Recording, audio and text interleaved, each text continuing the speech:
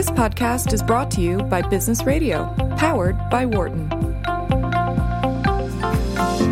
So just, tell us a little bit about the movie business, how it works. So the theaters are independent of the filmmakers, and I guess you're a separate entity, the advertising. Does any of those guys get any of the revenue that you generate from your brand? Or, how does, from your advertising, or what are the economics? How does all of that work? Mm-hmm. And if it's a good movie versus, do you have to pay more for your advertising if you're in front of a box office hit like the Lady Gaga movie versus some bomb, or how does all the economics work? Yeah, I'll explain that to you. So most of the major theaters are company-owned theaters. So whether you go to an AMC theater or a Regal theater or a Cinemark theater or a Marcus theater or whatever theater you go to, they're company-owned. They're not franchises like many people may think. And the theater owners, we call them exhibitors, actually control the distribution pipes, and they make deals with the studios who control the content. So when you go to a theater to see, you look at some of the big films that'll be out very soon, like Spider-Man or Mary Poppins or Bumblebee. Those are created by studios. The studios make a business deal with these exhibitors, these distributors, to play them across their theaters. And these exhibitors work with companies like NCM to create, pre-shows that entertain the customers and create an alternative revenue source. You may or may not know this, but in the early 2000s, many exhibitors went through Chapter 11 bankruptcy. Yeah. Mm-hmm. And a lot of the big theaters that you know and love went through Chapter 11 bankruptcy. And what the theater industry realized, taking a page out of what cable did, is they needed to create an alternative revenue stream. Of course, cable has a dual revenue stream because we all pay our cable bills and they sell advertising. So the theaters decided, in the early 2000s, wouldn't this be an interesting thing to do? By the way, back then I was an employee of ESPN, which is where I spent most of my career before I did this. Mm-hmm. And I came over and helped define, a model that would create a pre-show that would also be a lucrative revenue source to the theaters. In NCM's case, we happen to be owned by theaters, and we're a public company, traded on the NASDAQ, NCMI on the NASDAQ. And we are actually owned by some theaters. We also work with lots of other theaters who are affiliates of ours, and we've essentially created a network. Our network, the NCM network, is really not much different than the ABC, the NBC, the Fox, or the ESPN network. A network is just defined as a group of affiliates that play the same content at the same time. What makes ABC a network? Well, they play, the same college football game on Saturday afternoon in New York, Chicago, and in Dallas.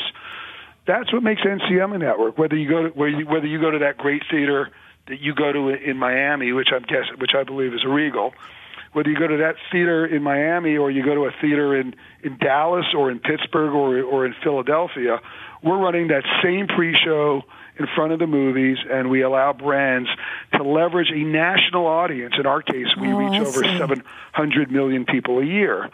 And we share the revenue with our theater partners. So that's the commerce side of it. The commerce side is every time we sell an ad, that dollar is shared between us and our exhibitors, and it's a secondary, and by the way, very important revenue stream for those theaters. So that's part of the reason they're still around, because they have dual revenue streams now. They're not just making their money on ticket sales. You bet. As a matter of fact, they don't make a lot of their money on ticket sales. When you go to a movie and you pay $10 or $12 for a movie. Oh, they make it on popcorn, right? The $14 soda? Is that it, baby? I don't know. Well, that's clearly an important part of their business model, because most of the money you pay for the ticket goes back to the studio. Mm-hmm. So if you saw a Disney picture, most of it's going back to Disney or Warner or Paramount or Fox or Lionsgate or whoever's picture it is. The majority of the revenue generally goes back to the studio. So the exhibitor really only has two revenue streams. Well, of course, there's some percentage of tickets, but the concession revenue stream is critical to them, and our revenue stream. I mean, we're a publicly traded company, so it's all public, but we provide very significant revenue to the theaters. And a very significant service to consumers, because most people go, just like you started up, Barbara, you said, I really get there early because I love the show. most consumers do love the show. You know, Maria Menounos is our host, and Maria's become very much associated as the face of Nuvi, and people love to get there early, and they feel like they have this relationship with Maria, and we give them a little bit of an insight, you know, and a little bit of entertainment before the movie. Yeah, it's interesting. And, you know, now when they're moving into these dinners and stuff and they're selling alcohol, like even at restaurants, the margin on alcohol is really high. So that's yet another revenue source. You know, people come, they have a drink, they wait for the movie. True. And you'd rather have the drink before the movie starts while the pre-show's on, so it doesn't interrupt the show. So it all kind of is an entertainment experience that makes sense. And you're going to go for dinner somewhere, so why not go to dinner at the same destination you're going to enjoy the movie? And again, kudos to the exhibitors. They're building beautiful theaters with great seating, and the food options are pretty good. Yeah, it's amazing to me that these new theaters are opening up. You know, there are new theaters, but it's not a dying art form. How many times have people predicted the death of movie theaters? It's so funny. Yep. Well, many people predicted the death of radio when television started, and you know, and many people have predicted the death of a lot of things.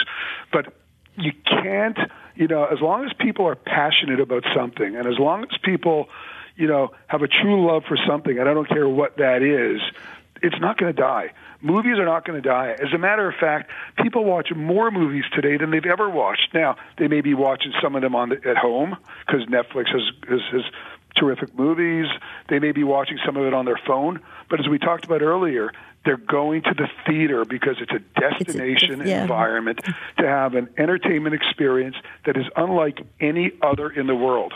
Cliff, I want to talk to you about something that you mentioned. You used to work at ESPN, so I'm going to change gears a little bit. And given you had that experience at ESPN, I'm curious to know what you think about like sports broadcasting and all that. I mean, it seems to me that when you look at live TV or really broadcast TV, it's about sports. I mean, that's all the rest of it you watch on demand or you download. But sports is, to me, what live TV is about or broadcast TV is about. What do you think about that? Well, I would tell you that this is one man's opinion, doesn't make me right or doesn't make me wrong, but I believe that the television business in general is going to be about live event television. Mm-hmm. I think the two most vital day parts in the broadcast industry will be sports and news. Mm. I don't think it's an accident that Rupert Murdoch just decided to sell off his entertainment entities and is only primarily going to be in the sports and news business. I think that entertainment television in the future will be subscription-based. I think consumers will watch what they want, when they want, how often they want, and often in binge mode. And I think that's where the industry is going. And I think that, you know, ESPN, you know, where I spent 14 years of my career, is in a great position. I think the brand is strong. I think they're a production and sports leader. But I think that's where the TV industry will be in less than 5 years from now. I think it will be very much live event driven. People will always want to watch the Oscars. People will always want to watch CMT, the Country Music Awards. But it's going to be about live event television. Yeah, it's really interesting. I mean, now Amazon is in media, you know, and all these new players are in media, but it's a different model. It's on-demand, subscription. But when you sit down and watch TV, the only time I watch TV live is sports. And I'm not even a sports fan, but my husband is. But it does seem to be on all the time, and it's exciting, you know. You don't want to watch that after the fact. It is, and that's why. Listen, if you just look at what sports leagues and what sports rights holders have fetched in fees over the next 10 years, it's very evident what's going on and who the winners are. Content owners who own live sports are clearly the winners. I think you'll see more commitment and more bidding and more competition for live sports rights than you ever will. But, you know, let's not also, forget that entertainment television is probably better than it's ever been. There's probably more great television being created today than I couldn't ever. agree more. It's just different. It's different, but it's great content. And I agree with you that binge watching stuff, that's really fun. And I feel like I have much better TV habits than I used to because I only watch what I want to watch and I watch it when I want to watch it. And I think it is. The standards of TV, I think it's really good, some of the new content. Yep. It's really probably better than ever. And you know, if you're a 12 to 30-year-old, you don't even remember TV the way, you know, 40, 50, 60-year-olds remember television. I mean, my 25-year-old daughter will never have a television schedule that says, I need to watch Thursday night TV. Yeah. I know, right? Yeah. The old TV guys that used to come in and the little tiny handwriting. Right. Right. Yeah. Remember must-see TV? Yeah, that's really funny how that's just totally changed. You know, and you'll see more of these events like that Tiger Woods event, which was a big bust. I mean, there was all sorts of things that went wrong, but that was an interesting kind of concept. Yeah, idea of watching Tiger and what was his nemesis? I forget the other guy's name. Nicholson? No. Nicholson. Was that who it was? Nicholson. Oh, yeah. And the other guy won, too. But I'm a Tiger fan. But that gets back to your point. That was a made-for-TV live event. That one happened to be a bomb. But the concept of made-for-TV live events is where television's going to continue to go. And to your exact point, that's why the sports business is so healthy, because sports is going to drive live television usage. And for many people, you know, myself included, it's one of the reasons I continue to subscribe to the broadcast networks, because I watch a lot of live sports.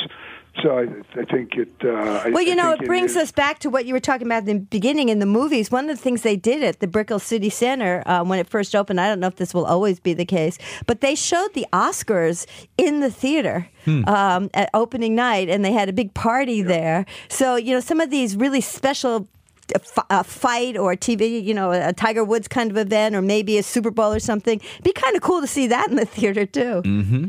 Yeah, as a matter of fact, you know, we have a sister company called Fathom Events, and we do lots of live stuff that you might have a hard time finding on television. For example, we do the Metropolitan Opera out of New York live. Well, if you live in Birmingham, Alabama, or Dallas, Texas, how are you going to see the Metropolitan Opera live? Well, we do that live in the cinemas. It brings back the cinema for the special thing that it is, a 50-foot screen sitting with a bunch of strangers enjoying content. And, you know, and it could be live sports. It could be the Oscars, or it could be the Met, or a live concert. Well, Cliff, we were running out of time, but thank you so much for joining us tonight. It was great to have you, and I hope you'll join us again and tell us how everything's going after the holidays. For more insight from Business Radio, please visit businessradio.wharton.upenn.edu.